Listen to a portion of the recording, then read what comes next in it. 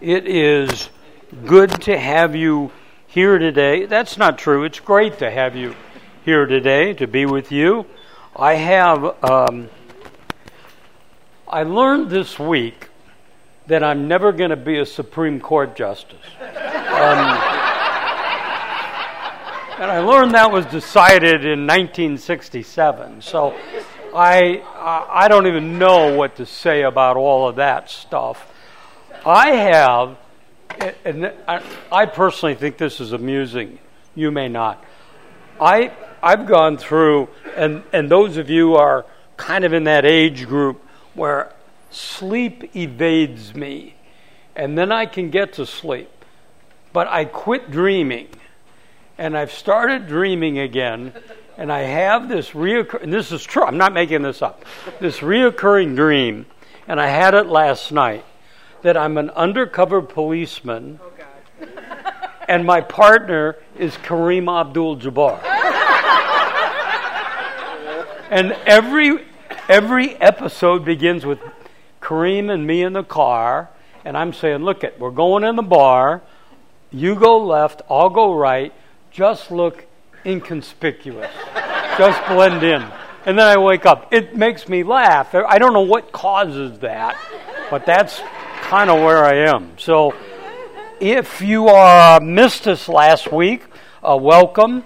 The plan, and as of now, we're still on the plan, is to meet every Wednesday, and we'll record. So we've changed PO a little bit based on really just my stamina, mental and physical, and so trying to get back in the groove. It was great for me last week to be able to do that.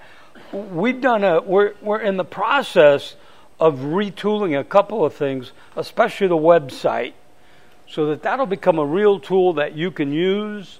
That will have the current information on it. I've started writing an email a week this is brutal. My daughter, Haley, texted me last night and said, I'm taking all 4 kids to the dentist tomorrow. Do you want to go with me?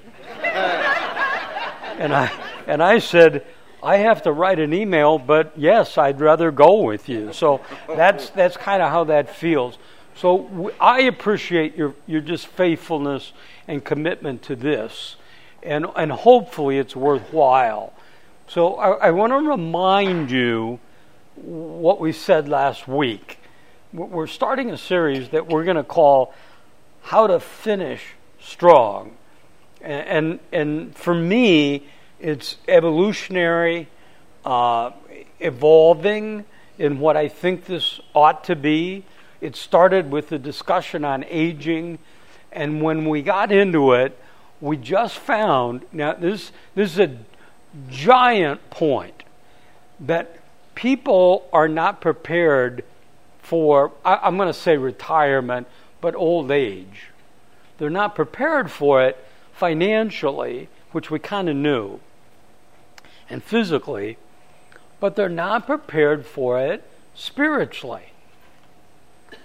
And I got into all of this thinking and realized, and this sounds judgmental, which probably means it is, but we haven't done the things along the way, just like we didn't financially, spiritually. So I was invited to speak to a group of young men, so primarily 30 to 40 years old, and to talk about spiritual disciplines. And so I asked the guy leading it, tell me what you want me to talk about. I hear spiritual disciplines. And he said, nobody does that anymore. And I said, we got an issue. We're in that time of change. John Wooden had an old saying, all progress is change, but not all change is progress.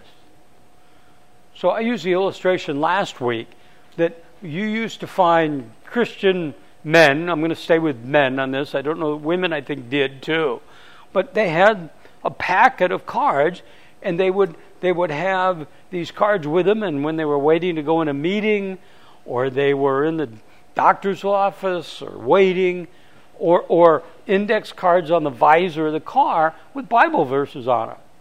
And they memorized them. And somewhere along the way, somebody decided that wasn't cool. We can do it on this. Well, it's not the same. I mean, I'm on this. I'm Don Quixote in a bunch of these. I'm fighting this battle to say, you need to bring a Bible to church. Well, I have this. Well, it's different. It changes the room. I look around and I assume you're checking email. Okay? I just assume you are. And here's what I know. If you aren't, by about the 20-minute mark, you will be. And so Sandy uses electronics. And I still bring a Bible.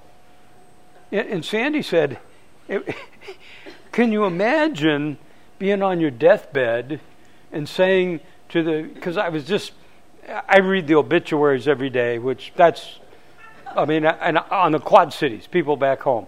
Every one of them is, Tom was surrounded by his family. Okay? That's probably why he died. He needed space. Better enough of that. But can you imagine on your deathbed saying, I want to give you the family phone? I mean, it just doesn't. This is nuts. And it makes a difference. So you have these things that are changing, and they're changing so quickly. And the world is changing, and the rules are changing. And I don't know, we had a dinner last night with 5 of us, and we were trying to unpack, we were trying to unpack the Brett Kavanaugh thing and the race issue. And the person of color was Japanese.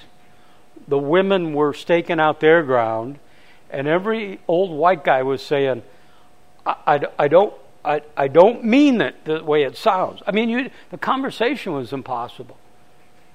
So, in the midst of this, how do I finish strong? Which is what we talked about last time. I finish strong by starting strong and staying strong. And they're basic fundamentals. We're in the 4th week of football season, and you got all sorts of plays being run. It boils down to this. If you don't block and you don't tackle, you don't win. If you got a runner on first and you can't move him to second with a bunt, you're just going to hope you can just knock it out of the park, and I guess that's how the game is. But everything changes. But for us, some things don't. And so I want to gear the series toward us in this room, but I want it to be broad enough in its nature that you can say to your kids or grandkids or neighbors, hey, you ought to listen to this. Now, let me just tell you up front, they're not going to, but you're going to say, I wish somebody would have told me this at 35. And I'm going to say to you, I'll bet they did, but you didn't listen. But here's a tool for you. So I was reading a book on growing old, the practice of growing old. And the author writes this: in light of a survey of biblical vision of old age, what can we say about how the Scripture might inform our understanding of aging? We conclude this chapter by offering a few reflections on the Christian practice of growing old. The weight of biblical witness is on the side of similarity rather than difference between aging and younger Christians.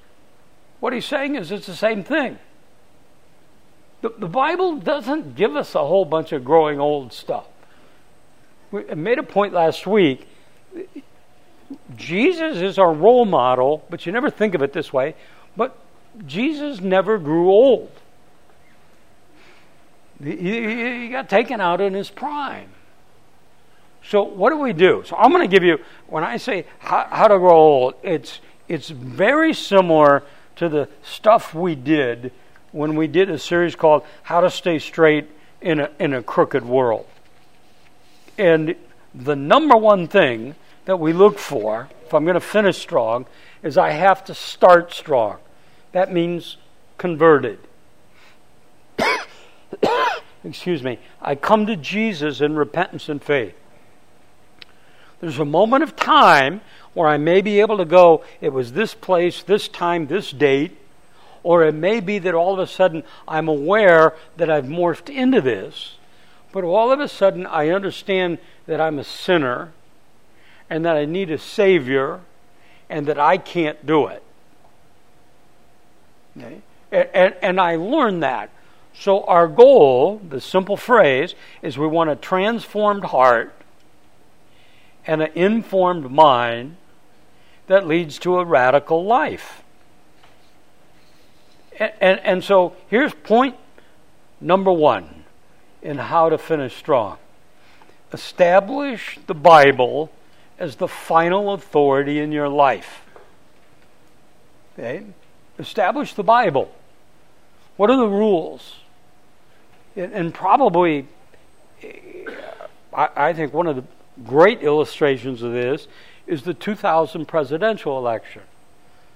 So if you remember, that's hanging chads, that's 400 votes, it's Broward County, and you had each precinct, and the judges rendered a verdict, and then went to the state court, and then it went to the state court of appeals, and went into a district court, and this just kept going on, okay, until it got to the Supreme Court. And when it got to the Supreme Court, they issued their opinion, and that's the end of it. Now, the discussion still goes on, but the battle is done. So it's an old bumper sticker that probably not around anymore that used to say, the Bible says it, I believe it, that settles it. Well, a third of that ink is a waste. This is so hard, but once it's resolved, it's life-changing. The Bible says it, that settles it, whether you believe it or not. All have sinned and fall short of the glory of God. Well, I think man is basically good. Well, I think you've been educated way beyond your intelligence, because the Bible says we're not. I'm looking for I'll give you a little tip. I had to write an email for this weekend, and there was just an article on about Ancestry.com. Now, I will confess, I'm not very interested in that. I know who my immediate relatives are. I can't imagine it gets better if you go further back. I don't think I'm related to George Washington or Rockefeller. I don't need to know. Here's what I do know. And the question was the reliability of Ancestry.com and all that. I don't care. Here's what I do know about my ancestry. If you trace it back far enough, you get to Adam and Eve. I know that. And I know they sinned, and when they sinned, I sinned, and that plunged me into darkness. Now, how do I know that? Not from the Washington Post, or Fox, or MSNBC, or Kavanaugh, or Ford, or anything. I know it from the Bible. So the Bible, I'm never going to understand myself. Okay, we're on this trip for self-awareness. I'm never going to understand it apart from the Bible. I will tell you this. And I think, and I don't know that the people closest to me would agree, but I think I'm way kinder, way gentler, far more loving than I've ever been. Far less judgmental. But I can tell you this. The only person, I got a net going here on the pole. We got that pole. We got that. I feel so bad. Well, the only person that I give the benefit of the doubt to is myself. But the Bible tells me that while I was helpless, while I was a sinner, while I was an enemy of God, that's me. Okay? Christ died for me.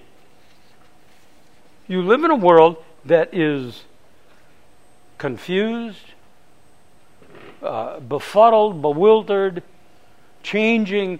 I don't even know the rules anymore. Changing every day. I watched this morning some sports show, I don't even know what it was, and they're arguing, I think Jim Harbaugh started it, with the targeting, and you can't hit here, and you can't with this, and we don't know how to interpret it.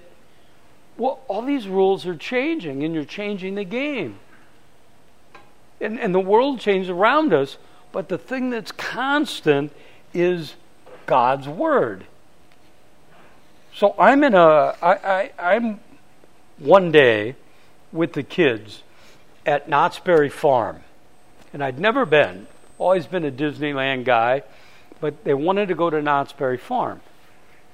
And it was fine, it was okay, not Disneyland, but we went. And I was always the one that would take the rides, and they had some particularly hazardous rides. But they had a feature that was a maze. It was a human maze. And it were these bushes that were high, obviously higher than me, and you would get in this, and then you had to figure your way out. You walked your way out. And the best part is they had a walkway where you could go up on the walkway and observe these people. So there's this little kid in there, and he's absolutely lost. He's running into bushes. Now he's panicked. Now he's confused. Well, the lady next to me, who ends up being his mom, is saying, Johnny, Mommy's here. Go to your left. Go to your right. Well, go straight. Johnny, no. Go straight. And then within seconds, Johnny's out of the maze. The Bible is the tool that gives us our ability to navigate our way through this. God says to us, my ways are not your ways. My ways are higher than your ways. And the Bible is the one that's going to answer the huge questions in life. Who am I? I am in physical therapy to get healthy enough to go to rehab. That's a bad place to be. Okay? And my physical therapist deals exclusively with homebound people, which I'm right on the border now. I'm starting to get out. I drove here today, which in 6 months, they didn't take my car away, but they took my car key away.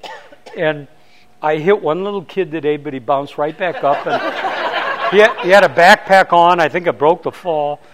But I joke about that, but it's not. I'm really serious. I'm really careful.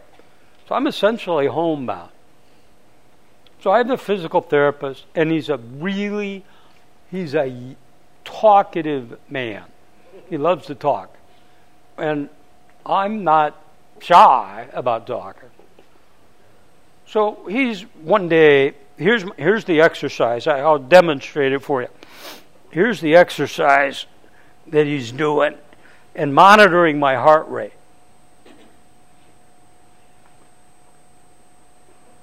That's the exercise. And then he's telling me to slow down. So I said, all right. So out of the blue, he said to me, you know the most frequent question I'm asked by my patients, who are all old people, who are measuring their lifespan in months, maybe a year, but certainly not decades. I had a doctor said to me, here's what's going to happen to you. You're going to have an incident, You're going to fall over and you're going to die. That's what's going to happen. I said, well, okay. When do you think this incident's going to take place? He said, I don't know. It won't be decades. Maybe a year. And I'm not trying to make this dramatic. I'm just saying this is the reality. So this guy's dealing with people like me or sicker all day long.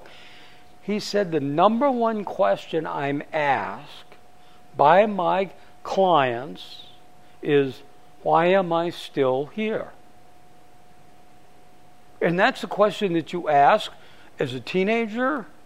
It's a question you ask in your 30s, your 40s, your 50s.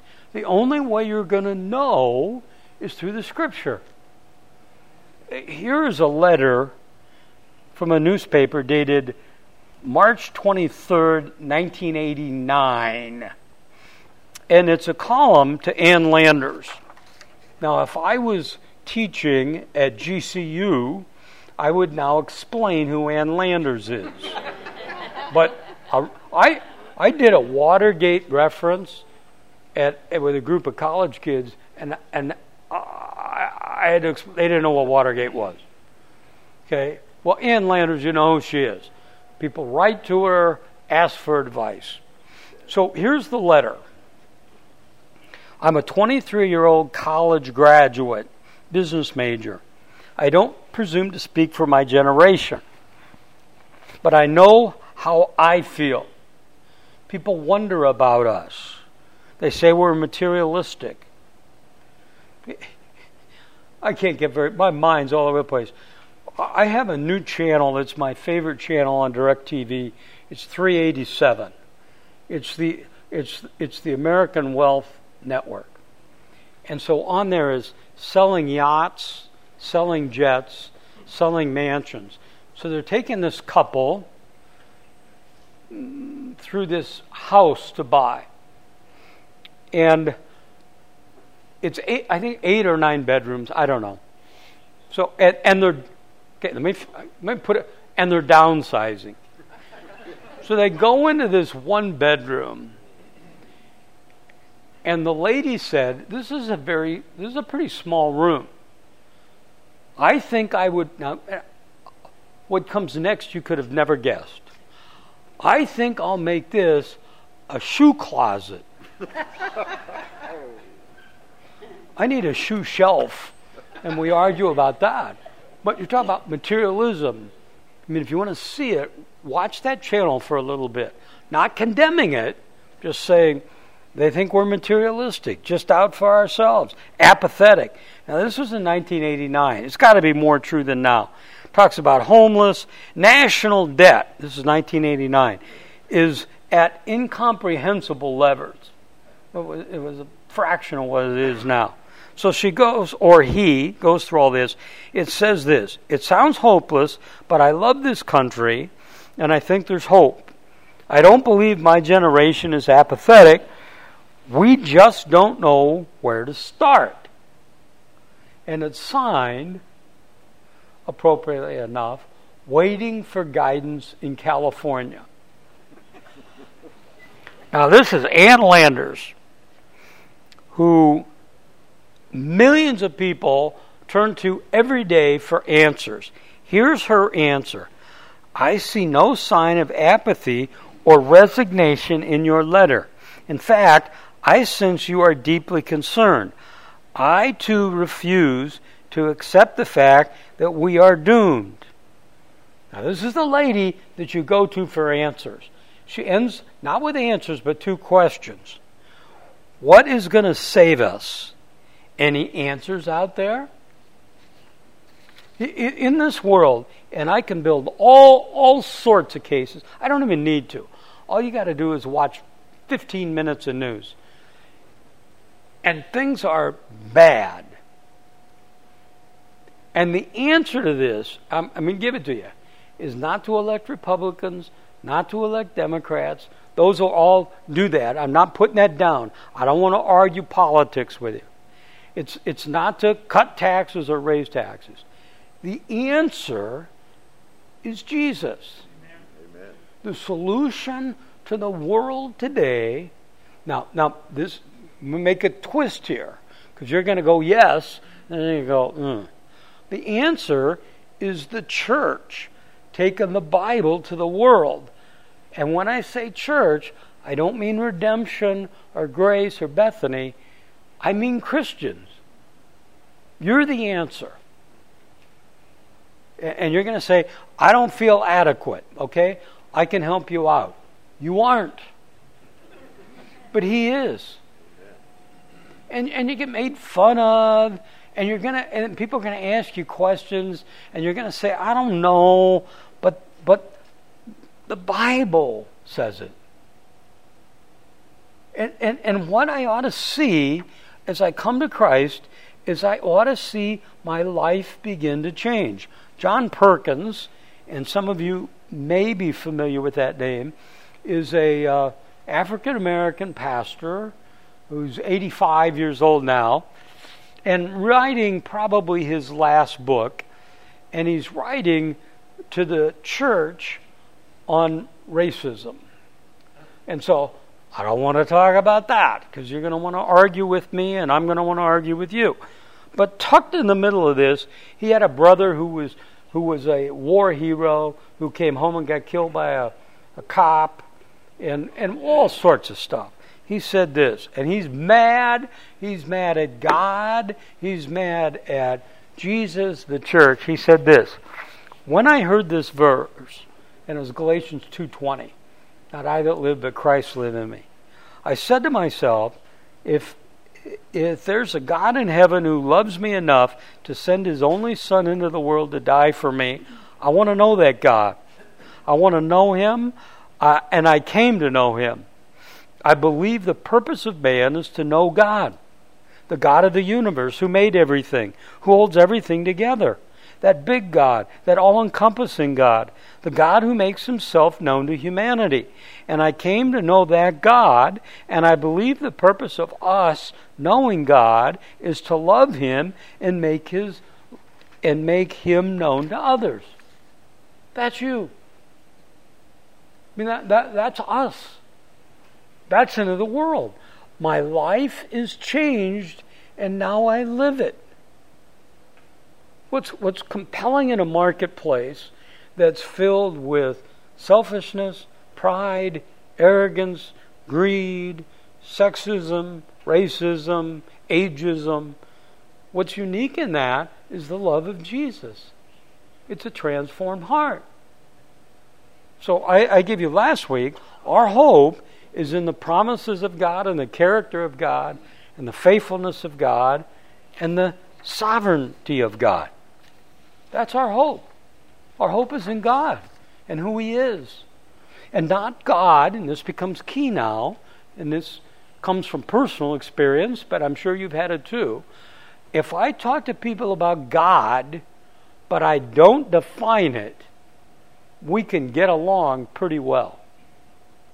But if I start to talk about Jesus, we just went through the celebration of 9/11. I'm sure you'll remember, after 9/11 in Yankee Stadium, they had this service, and Oprah presided over this service. And they did everything but sacrifice a goat at this thing. They had everybody you could have there. And it was like, this is this beautiful moment. We're all saying the same thing. We aren't saying the same thing. The majority of them are, but you're in a different place. If you want to know, R.C. Sproul writes this, if you wish to know God, you must know His Word. If you wish to perceive His power, you must see how He works through His Word. If you wish to know His purposes before they come to pass, you'll discover Him in His Word. So I'm going to, and that's the great thing about teaching now. You don't have to teach. You can just say, you Google it on your own. Okay? But you Google facts for Bible authenticity, and there's all that stuff. If I read them to you, you're not going to remember them or even care. But here's what I want you to see, and I printed it out for you. It's 2 Timothy chapter 3. And it's Paul writing about the last days. And again, emphasizing to you that the last days aren't just those days that Jesus is coming. It's the time from when Jesus was here until he comes again. So are you living in the last days? Yeah, we have been now for a couple thousand years.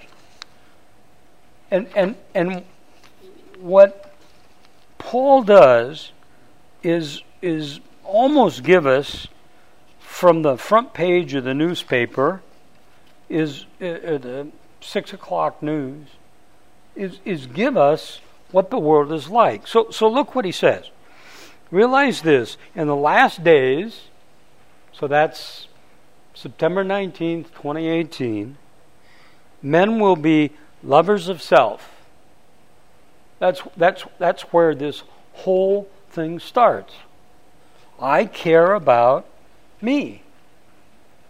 So for a long time, the criticism I would hear of the younger generation is they only care about themselves.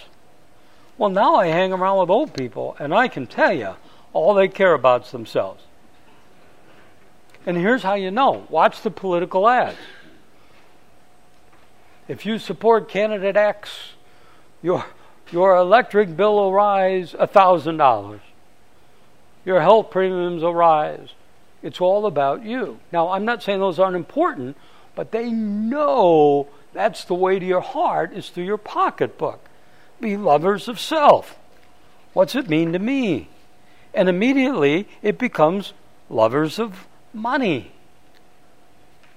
If there was a hypocrisy meter like a Geiger counter, and you held it up to me right now, it would be going nuts. Because I don't know I'm a lover of money, but I'm a lover of what money does for me.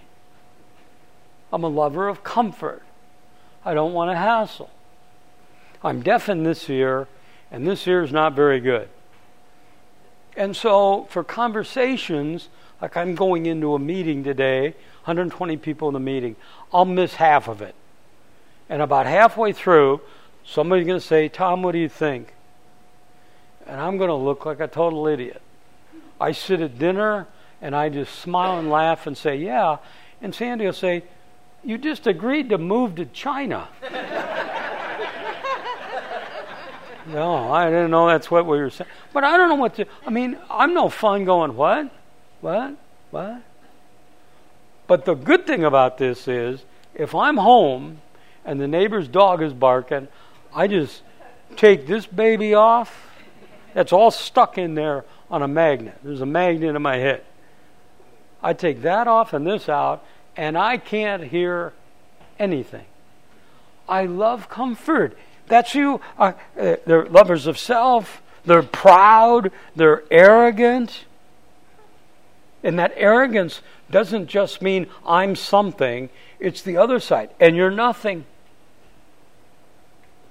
They're abusive. They're disobedient to their parents. There's the breakdown of the family. It's the world you live in. Statistics. Barry Asmus, years ago, I had a conversation with Barry Asmus about the economy. And he would say, not all of it, but so much of it is driven by demographics. So if you have a bunch of baby births, you buy Johnson & Johnson or whoever makes diapers. And 13 years from now, buy potato chips because they're going to eat potato chips. And numbers tell a big story.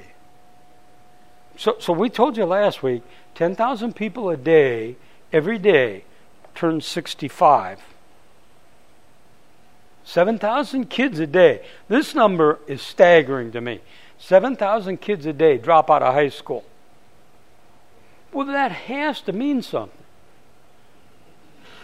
There's reports done on poverty, and it says 2 ways to virtually guarantee poverty for you is to not graduate from school and have a baby without being married. But you have to fix that. And you aren't going to fix it by saying, just say no. That isn't going to work. I need to have the mental and physical, emotional, and spiritual strength to say yes and to say no. But you have the breakdown of the family. And Doug Ducey can't fix it. David Garcia can't fix it. And Tim Maughan can't fix it. But Jesus can fix it. This is the world you live in. And they begin to treat each other unholy. It's an unwillingness to observe even the basics of decency. I mean, you celebrate sin. And the beat goes on. So here's the connect for today. Paul says, in the last days, people will have these characteristics. Unloving, irreconcilable. Does that not sound like the world you live in? They'll be religious. Look at verse 5. They'll hold to a form of godliness, but they deny its power. What's the power? What's the death and resurrection of Jesus? So you'll live in a world, and I think even that little bit there builds the case, that's a lost, dark, confused world that thinks primarily about itself, that tips its hat to God, a God they create.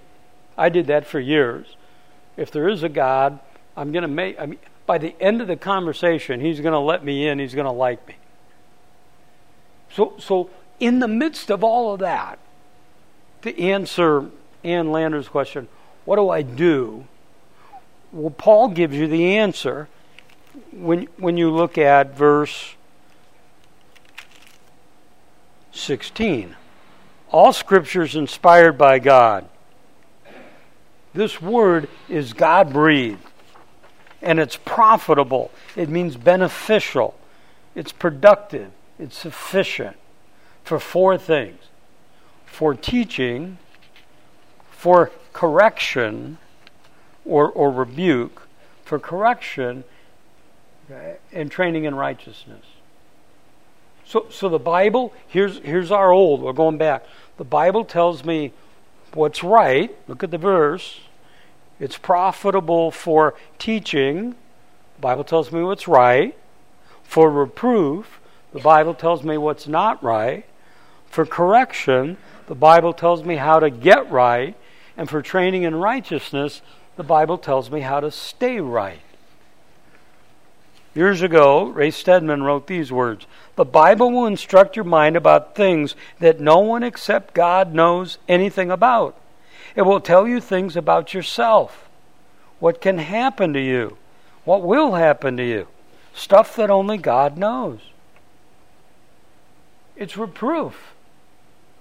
Author of Hebrews says in Hebrews 4:12, it's sharper than a two-edged sword. It convicts me. I taught, let me check time because I know that was way too long, 3 minutes.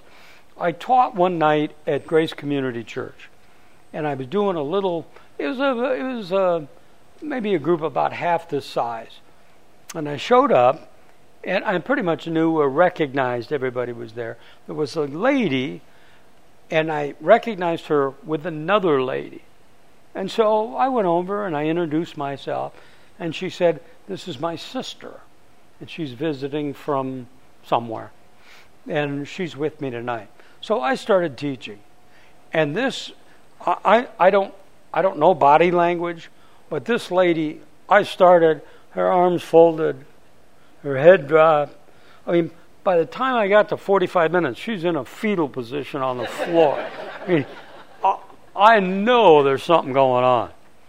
So I said, let's pray, amen. And she's out the door like a shot.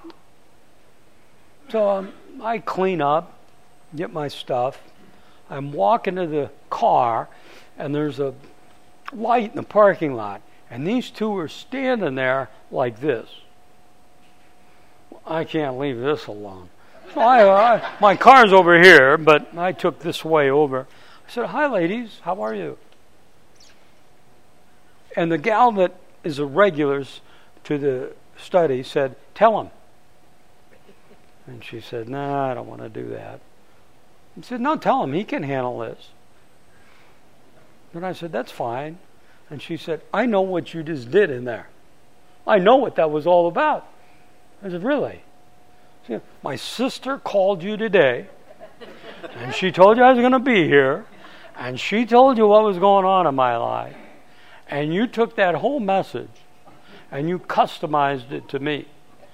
And I said, you think way too much of yourself. I'm not going to waste 45 minutes on somebody I don't know. I said, but I can tell you what happened. The Holy Spirit it convicted you. And it may be something you didn't know. I didn't know it was wrong. But the Holy Spirit gets a hold of you. What does that have? What happens is when the Word of God is taken by the Spirit of God and applied to a person's heart, stuff happens. He knows you better than you know yourself. Because you can confuse yourself. You can kid, you can hide, you can run. But you can't, we used to say it this way, you can't fool God with a fooling machine. That Word of God opens you up. And you can quote statistics. I got into a gender conversation the other day. And I'm just not equipped for the conversation. I'm not, they started talking science and they gave neurology and all this stuff. And I'm going, I don't know. I can't argue with you. I don't know what this is. But I know God does. God is not making mistakes. And whatever that is, your tool, okay? God's way, hang with me now, we got to stop. God's way of changing this world is through you. It's not redemption's job, it's your job. And it's not a job, it's a task.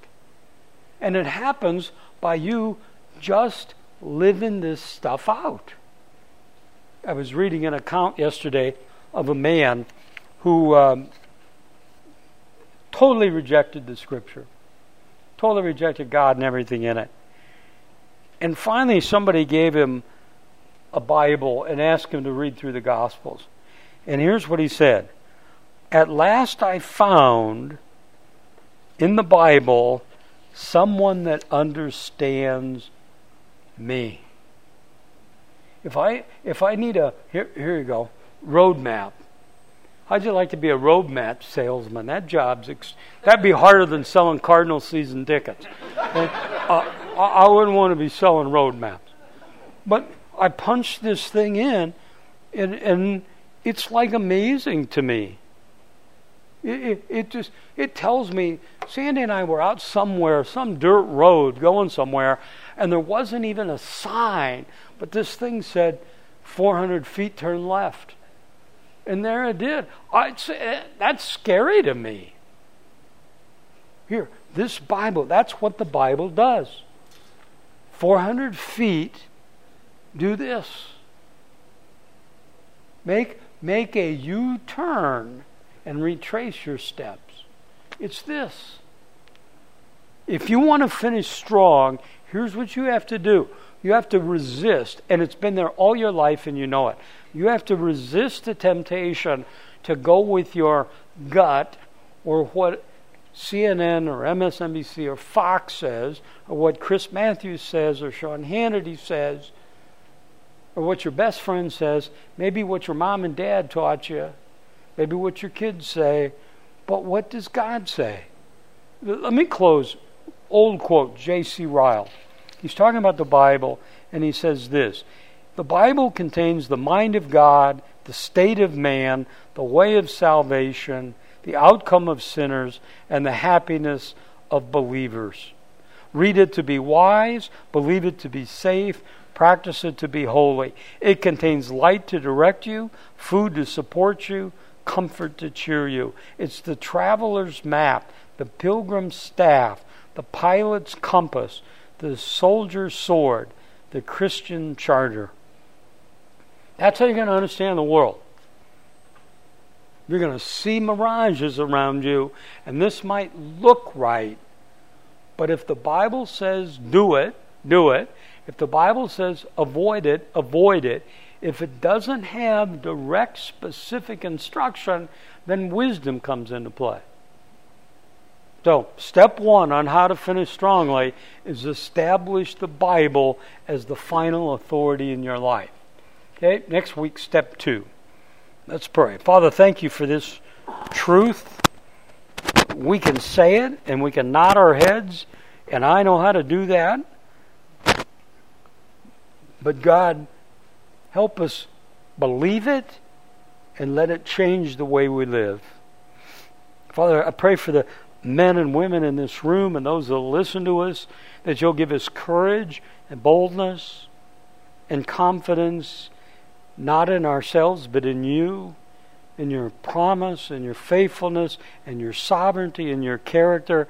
God, we pray you change this world, and we pray we're part of that. We pray to you in Christ's name. Amen. Have a great week. I'll see you next week.